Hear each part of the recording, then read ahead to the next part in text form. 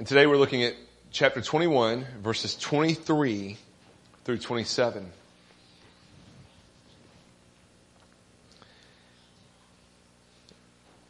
And when he, that's Jesus, entered the temple, the chief priest and the elders of the people came up to him as he was teaching and said, "By what authority are you doing these things?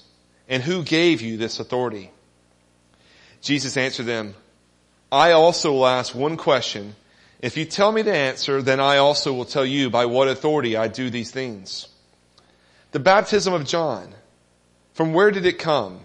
From heaven or from man?"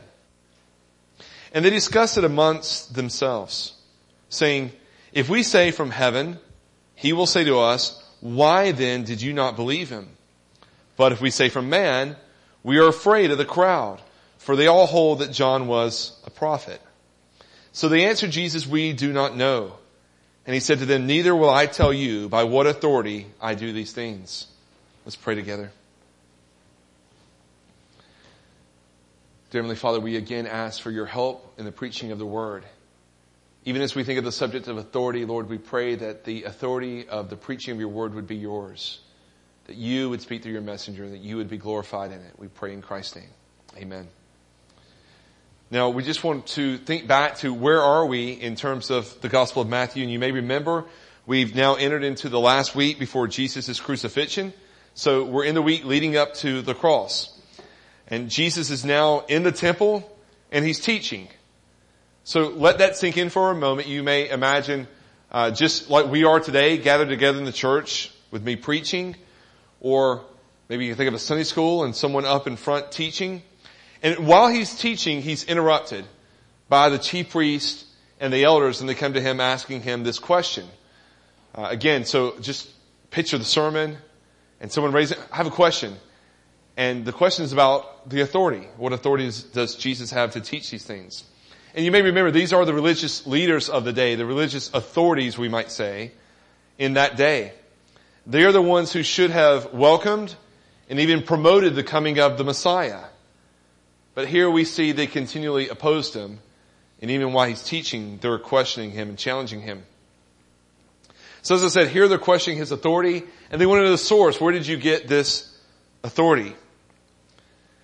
And I think there's no doubt that one of the reasons for this question is that there's some challenge here that they feel to their authority that they feel must be protected. If they're the religious leaders of the day, they basically decide what happens inside the temple, who ought to be teaching. You may remember Jesus has just cast out the money changers. If they're the religious leaders in charge of what happens in the temple, they've allowed these money changers in and he's kicking them out. Who told you could do this?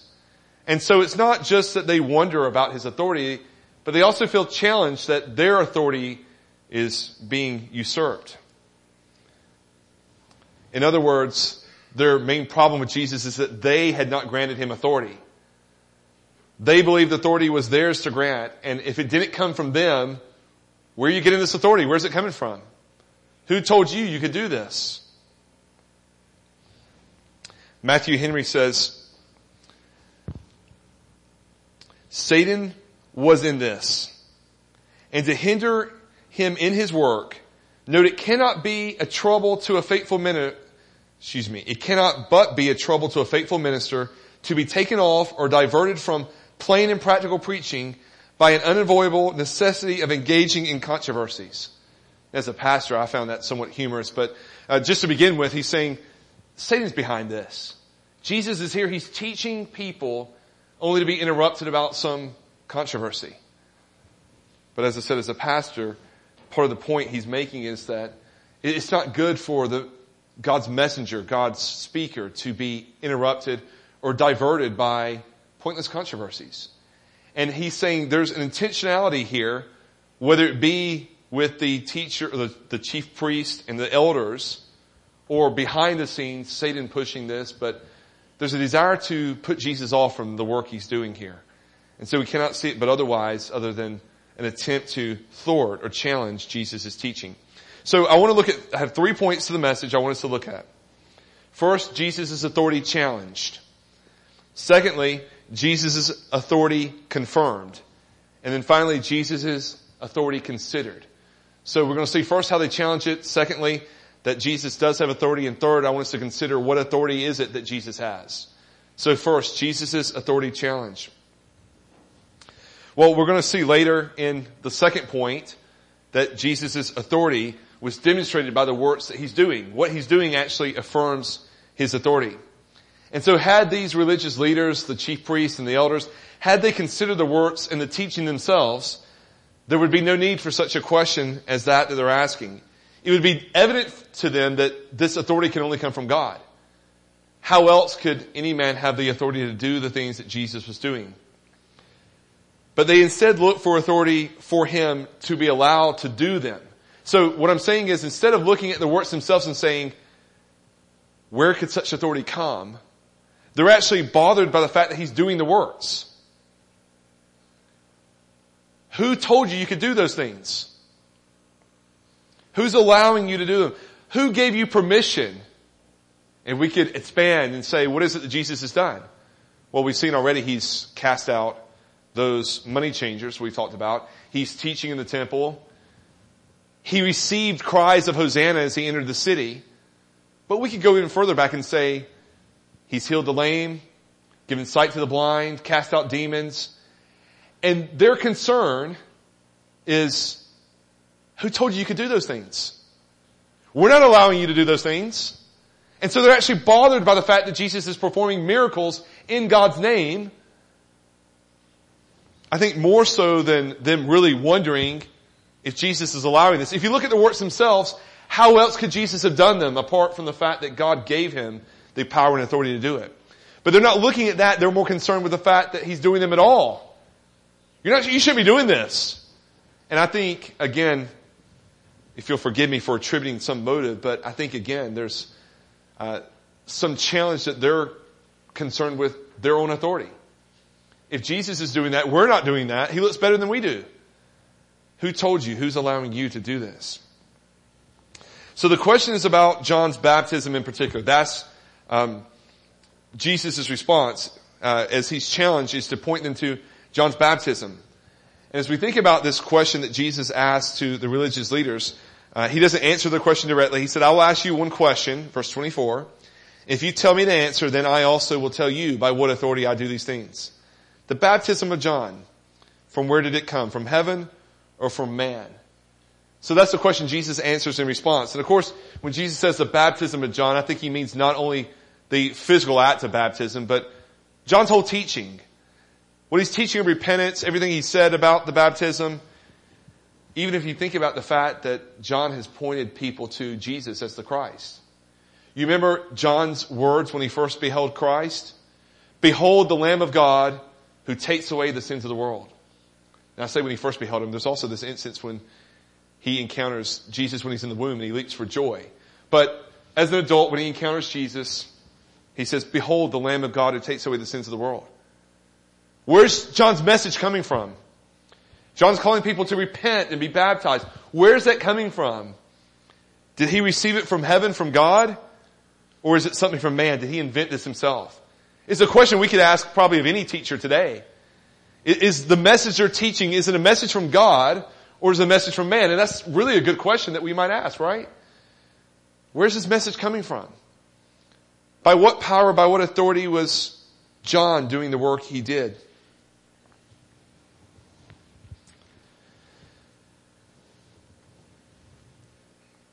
And if they gave no answer, if Jesus gave no answer to their question initially, by what authority, then it would be presumed that he had no authority.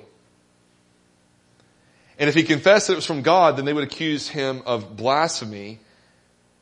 And they would probably, if we just look at the Gospels and what happens with Jesus so often with the religious leaders, they'd probably say, show us some sign to prove that's from God. And we've, I think, even laughed at this in the past. We look at all the things Jesus has done. He's shown plenty of signs that it's from God. But that probably would have been what happened. And so it seems as though they put Jesus in this box with a question. And we're going to see more of this. We read even one instance of that a second ago. But over and over again, we're going to see they try to catch Jesus to some question. And so if Jesus doesn't give an answer, well, then he doesn't have authority to do this. If he doesn't have authority and he's doing it anyway, then he's guilty. But if he says his authority is from God, then they would accuse him of blasphemy or ask him to prove it. And either way, it doesn't serve the purpose for what Jesus is doing. So instead he asked them this question about John and his ministry.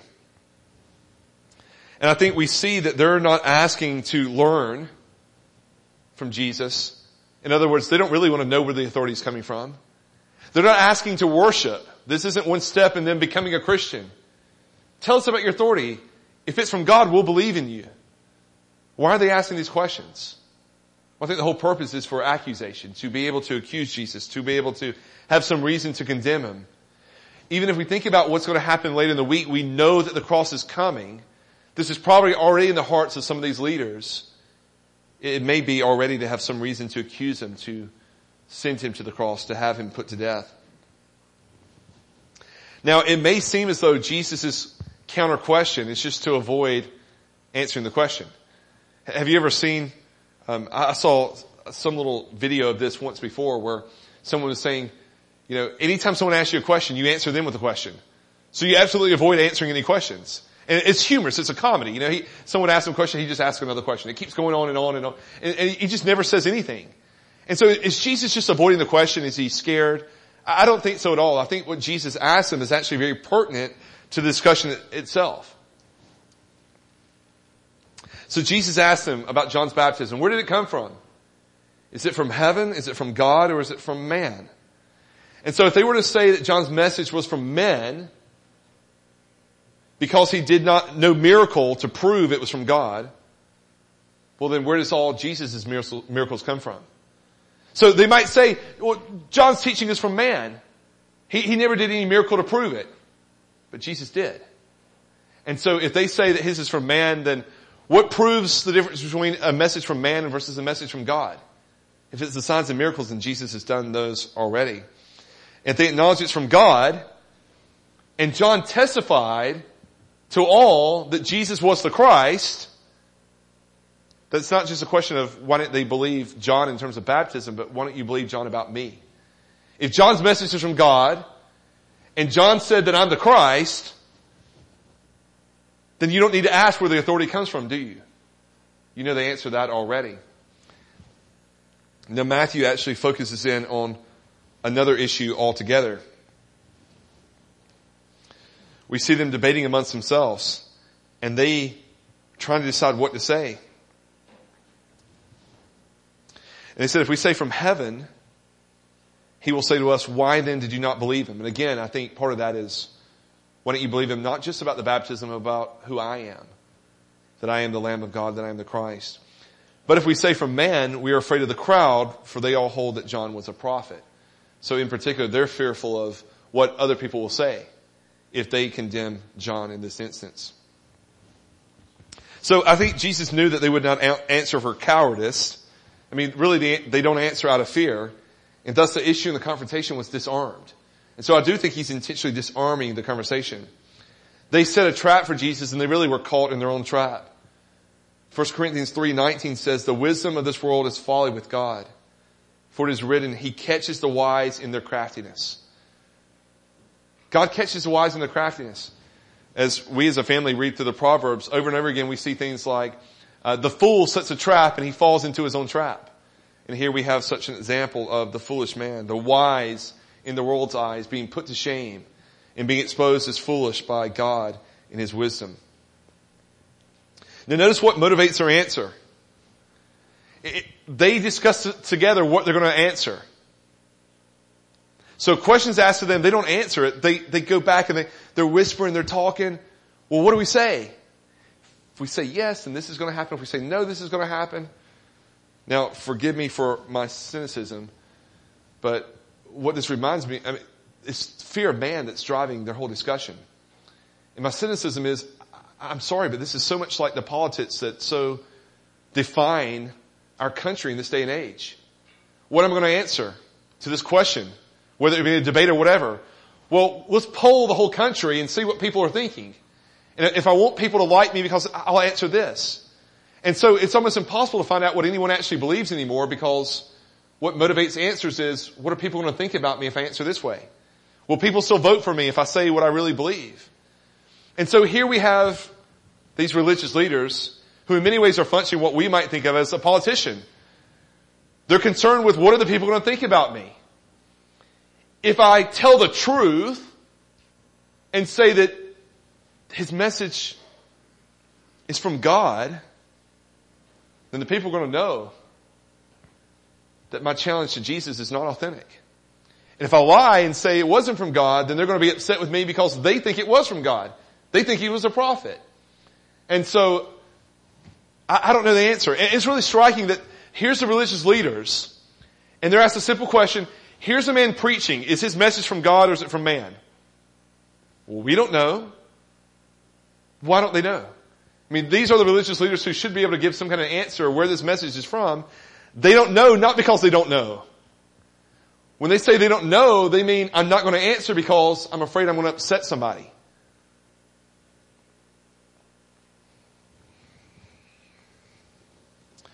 They're the religious leaders, but they confess that they're ignorant of John's message and its origin.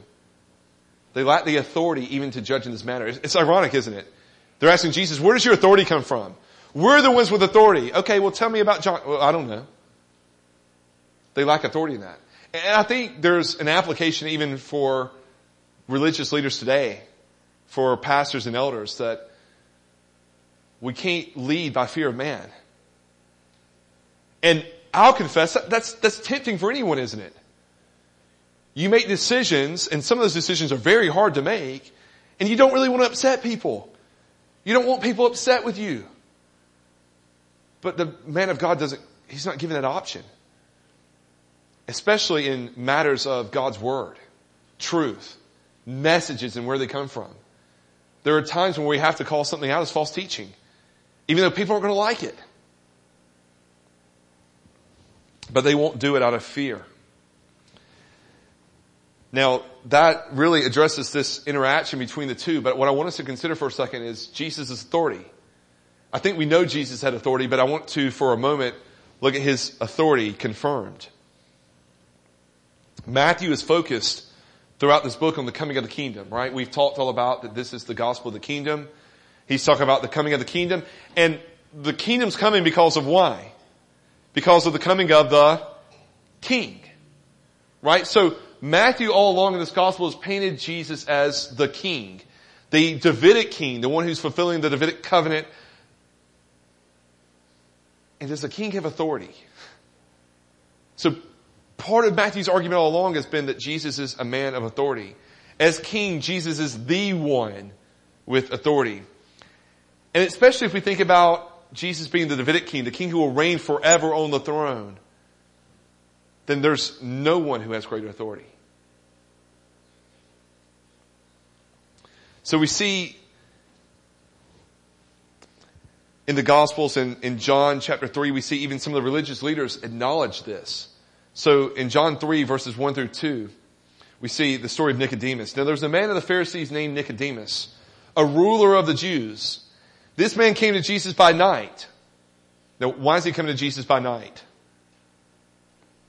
And he said to him, Rabbi, we know that you are a teacher come from God, for no one can do these signs that you do unless God is with him.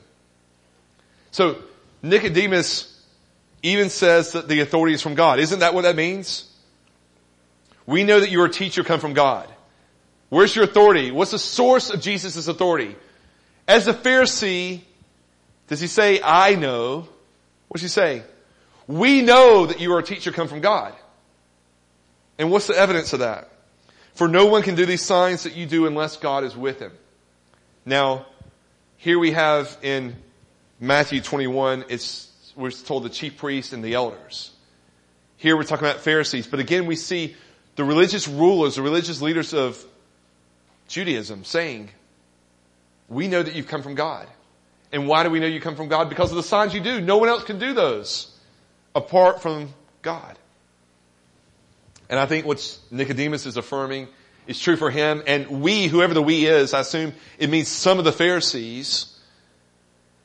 And he's coming to him by night. There's another instance in which you may remember the man who was blind, who was healed, and his parents are asked,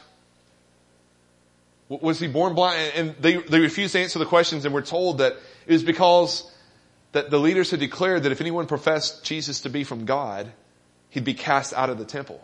So I asked you, why is he coming at night? Because what Jesus just said was enough to get him excommunicated if he had confessed this. And so he comes at night. But we have some acknowledgement that the religious leaders knew that the works Jesus were doing were affirming the fact that he's from God. There's no other way they could be done. And so when the Gospel of Matthew describes Jesus' teaching in chapter 7, it says, and when Jesus finished these sayings, the crowds were astonished at his teaching. Do you remember why the crowds were astonished at Jesus' teaching back in Matthew 7? I looked this week. Last Sunday marked 2 years since we started Matthew. So if that's true, Matthew 7 probably was 17 months ago. So you may not remember, but Matthew 7, here's the answer. For he was teaching them as one who had authority and not as their scribes. So again, there's this contrast between the scribes, the religious leaders of Jesus' day who teach with no authority, and Jesus who's teaching with authority. And so here we see Matthew focusing in on the idea of authority. James Boyce actually points out in his commentary the frequency of this theme throughout the Gospel of Matthew. So I've already mentioned to you chapter 7. In chapter 8, the centurion acknowledged his authority, comparing it to his own authority as a military commander. Just say the word and my servant will be healed, for I myself am a man under authority with soldiers under me. Then in chapter 9, Jesus healed the paralyzed man, so that you may know that the Son of Man has authority on earth to forgive sins. And the people marveled that God had given such authority to men. And then in chapter 21, the chapter we are studying now, the word authority occurs 4 times, twice on the lips of Jesus' accusers and twice in his response. So the idea of authority is a theme throughout the book, but we see Jesus affirming his authority and his authority being affirmed already in the book of Matthew. Now let's think for a moment about the book of Matthew. Think of how Matthew ends. The ending of Matthew is probably one of the most famous endings to any of the Gospels. Matthew kind of ends with the Great Commission, where Jesus says, remember what Jesus says in the Great Commission? All authority in heaven and on earth has been given to me. Go therefore and make disciples of all nations, baptizing them in the name of the Father and of the Son and of the Holy Spirit, teaching them to observe all that I have commanded you, and behold, I am with you always to the end of the age. So consider where the gospel answers. I think here's an answer for the religious leaders. By what authority do you do this? And here's Jesus saying at the end of the gospel, all authority in heaven and on earth is mine. It's mine. It belongs to me. And we're told it's been given to him. It's been granted to him. Now, I think even part of that is the result of his redemptive work on the cross and his resurrection. But this authority, all authority in heaven and on earth. And we have to understand that encompasses all things.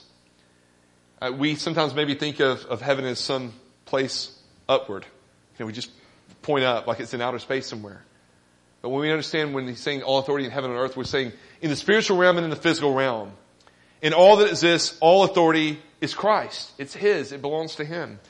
And so Matthew is pointing this to this authority, and he's affirming it as we see Jesus' words there, or confirming it as we see Jesus' words there in the Great Commission.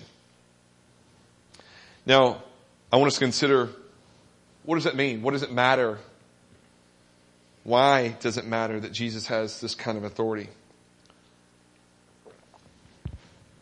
Well, James Montgomery Boyce goes on to point out 3 important aspects of Jesus' authority that we see expressed in Matthew. And I want us to take some time to look at all 3 of these in greater detail. He mentions these 3. He says Jesus' authority is God's authority. Jesus' authority validates his teaching. And Jesus has authority to forgive sin. And so I want us to take some time to expand on each of these 3 and consider why these matter. Why is it important that Jesus has this authority? Well, first, Jesus' authority is God's authority. First, Jesus is fully God. He is the God-man, God incarnate. And he has inherent authority as God and as the creator of the universe, all that's in existence. All that was made through him, and without him was not anything made that was made. And so when you think about having authority, the creator of something has authority over that which is created. It's that creator-creature distinction again. God and Jesus Christ is the creator. We are the creature. And so we see God's word conclude things like, who are you, O man, then, to question back to God? Shall the thing formed say to him who formed thee, why did you make me like this? We don't have a right to say that. We can look at all of us are different physically in appearance. We can look at our appearance and say, God, why did you make me have a large nose? And God's answer, why are you laughing? God's answer is, who are you, O man, to question me? God has the right to do with that. So God has authority over the creature to do whatever he wants to. He is the creator. And so Jesus' authority extends to all things because he is the creator and all things were made through him. His authority is inherent in the fact that he is God. And so the authority is further granted to him in accordance with his atoning work on our behalf. I think that's why we see in the Great Commission where it says, all authority in heaven and earth has been given to me. I think we talked some about this with Jesus' temptation when the devil offered him all the kingdoms of the earth. And I said, this wasn't some vain offer. I believe that Satan had authority over the kingdoms of the earth. God had granted him authority to basically wreak havoc amongst the world that was walking in darkness apart from the gospel.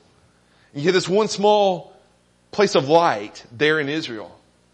And occasionally we see places like Nineveh, the gospel goes forth in small, even sometimes powerful ways. But that Satan had authority over the world. And then by the time we get to the Great Commission, he says, all authority in heaven and on earth has been given to me. Why is that? Because Satan's been defeated. He's been triumphed over at the cross. Jesus has been resurrected from the dead. He now has that authority. And so we talked about even the temptation. What Satan's really tempting Jesus with is an easy way out. I will give you the authority that will one day be yours without you having to die for it. Without you having to pay the price for people's sins. Bow your knee to me and I'll give you that authority. But Jesus doesn't do that. He goes to the cross, he dies for our sins, and God the Father gives him all authority on heaven and earth. And so, when we think about that authority that he has, it's God's authority that's been granted to him by God the Father. It's been given to him. I want to, and maybe I should save this for later, but let me just say, when we think of the Great Commission again,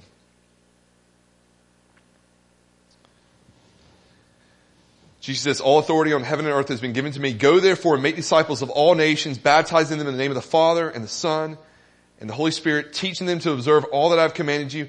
And behold, I am with you always to the end of the age. Why does it matter that Jesus is with us always to the end of the age? He's just given you a command, hasn't he? Go therefore, you go and make disciples. And I'm with you. So by what authority do we go and make disciples? Jesus' authority, which is the very authority of God. This is why this matters. We're called to go out, and by what authority can we make disciples? Not because I said so, not because I figured this out or because I'm smart. No, it's because of God's authority. Jesus is with us as we go out and we share the gospel and as we make disciples, as we teach men to obey all that he's commanded. It's Christ. Authority that goes with us. If we think about even again the Great Commission, he has all authority in heaven and earth. There's no greater authority. There's no higher authority that we might imagine. The very authority that Jesus has is the authority of God himself. Secondly, we see that Jesus' authority validates his teaching. He deferred to no other authority. He taught by his own authority. We've seen this already with the distinction that was made between Jesus and the scribes. Jesus amazed the people because he taught as a man with authority.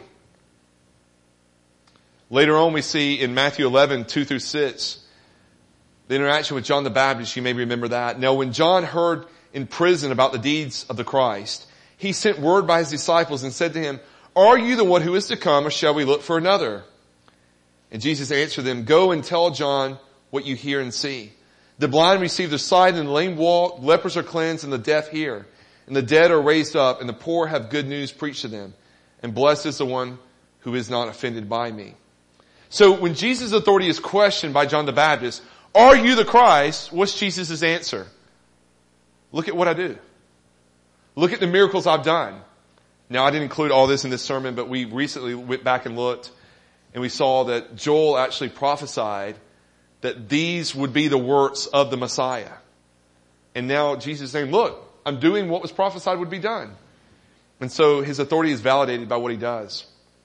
We were studying this morning in Sunday school the book of Titus. As we were studying through the book, we were talking about Paul's criticism of the false teachers. And Paul's criticism of the false teachers, one of the things he says was, their works testify to the fact that they're false teachers. They're living a message inconsistent with the gospel. They're not living like Christians. And we can almost imagine this to the opposite extreme here with Jesus. Jesus saying, look at my works, and they testify to the fact that my authority is from God. It validates it. Thirdly, we see, and perhaps we could say even most importantly, Jesus has authority to forgive sin. Now, I read earlier a brief portion of Matthew 9. I'm going to read a larger bit, but this is what Jesus said to the paralytic. Take heart, my son, your sins are forgiven. And behold, some of the scribes said to themselves, this man is blaspheming. But Jesus, knowing their thoughts, said, why do you think evil in your hearts? For which is easier to say, your sins are forgiven, or to say, rise and walk? But that you may know that the Son of Man has authority on earth to forgive sins, he then said to the paralytic, rise, pick up your bed, and go home. So what's the testimony to the scribes and to us and to the world that Jesus has authority to forgive sins? He heals a paralytic. So that authority that we just talked about in the second point, that it validates his work, his authority is validated by his actions. We see also here that that authority in particular proves that he has authority to forgive sin. Maybe I could say it a different way. The miracles that Jesus does, the works that he does, testify to his authority to forgive sins. They're evidence that he has authority to forgive sin. Now consider again the question we have from the religious leaders here. Who gave you the authority to do these works? And you realize how backward that is. Had they examined the works themselves, they should see the authorities from God. And in fact, this proves that he has authority to forgive sin. So our response is not who gave you authority, but what's our response? Lord, forgive my sins. Forgive my sins. And so the miracles were the testimony to the power he possesses to forgive sin. He can forgive sin because he died for sin. He paid the price for forgiveness. So Jesus and God the Father as well, they don't forgive sin by ignoring it, but Jesus forgives sin by dying for it. And so the authority he had to forgive sin was because he was going to die for it. He was going to the cross. Even later this very week, he would die. And again, when we consider authority, no one else could possess such authority. This isn't just the authority of heaven and earth that we looked at earlier that I said no one else could possess, but no one else can possess the authority to forgive sin. Because no one else can die for sinners but the God-man, Jesus Christ. And so we're told in Acts 4:12, there is no other name under heaven given among men by which men must be saved. This is the one name. The one name with the authority to forgive sin. The one name with the authority to save. And so let's just consider an application. What does this mean for us? Well, I think one thing we have to understand is that part of salvation is acknowledging Jesus' authority. Acknowledging Jesus' power. Now, I'm not arguing that this is part of a gospel formation that formula that we see in the Gospels, where someone's told to believe in Jesus' authority, but in some way acknowledging that he is the Lord. We must believe he is God, and we must submit our lives to his rule and to his authority. And so the very question of these religious leaders testify to the fact that they're not saved. Salvation is acknowledging Jesus has the authority and submitting yourself to that authority. And so, if that's our first point, that part of salvation is acknowledging Jesus' authority, submitting your life to his authority. Secondly, we would say, some will not enter the kingdom because they will not acknowledge his authority. There will be some people who will be eternally condemned because they're unwilling to submit to Jesus' authority.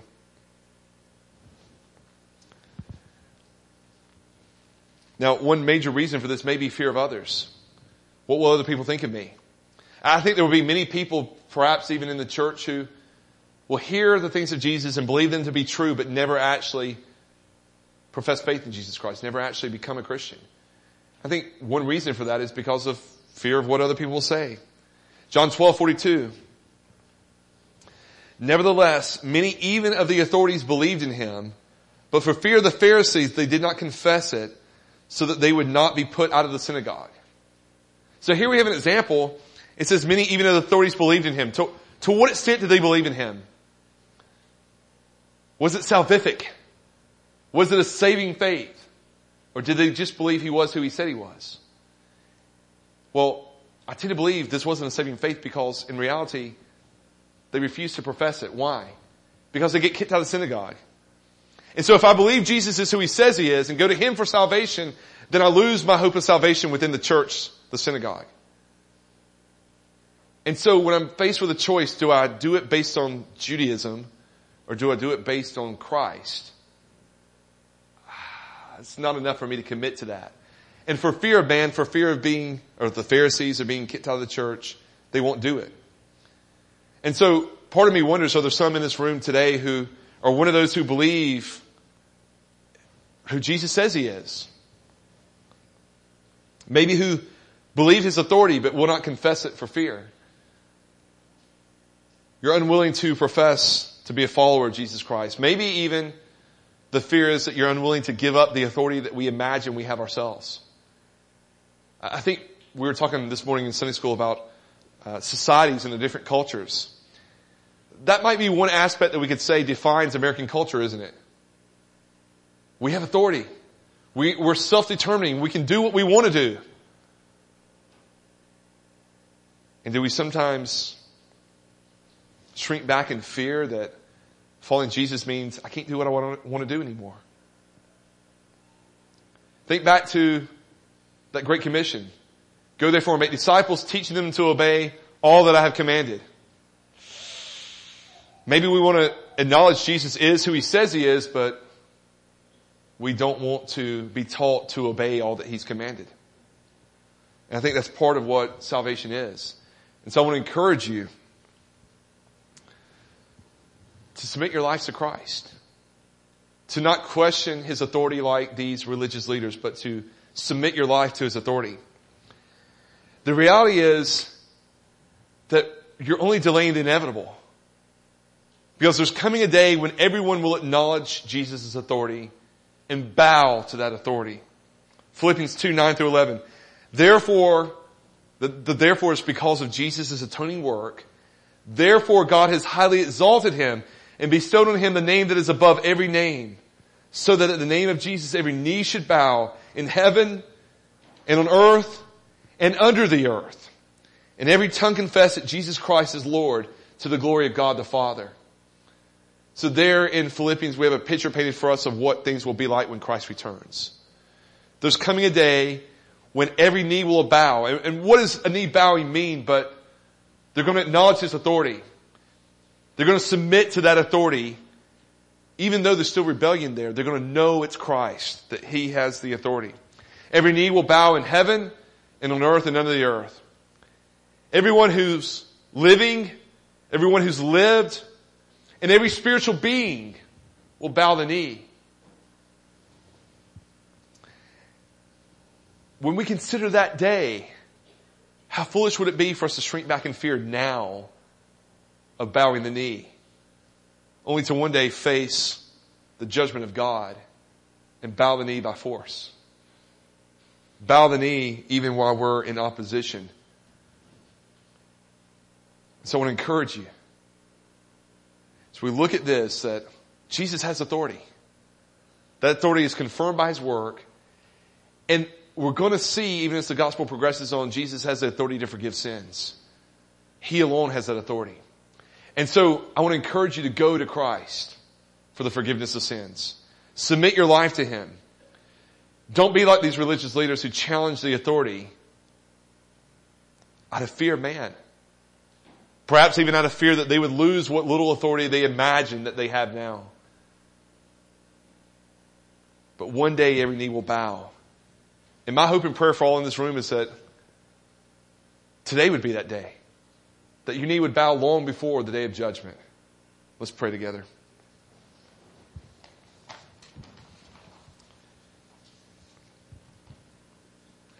Oh Lord, we thank you for your word and how it instructs us, even how it warns us to flee the wrath to come, that we would not be like those who would believe in Christ but never believe unto salvation, never profess the name of Christ because of fear of what others might think or what might happen to us, or even fear of giving up what we love to do. But Lord, that we would submit our lives to Christ. And we thank you for the glory of our Savior, our King and our Creator. That all authority is given to Him on heaven and on earth. And that one day every knee will bow to that authority. Lord, we know that even now Christ is seated at your right hand, that He's reigning, but we live in this time almost of transition where even though Christ is reigning, not every knee is bowed yet. But Lord, we know in the consummation that we will all realize Him to be King. And Lord, we pray that that would not be a source of fear for us, but a source of joy, of hope. That we would profess faith in Christ now, that we would put our trust in Him, our Savior. We pray this in His name. Amen.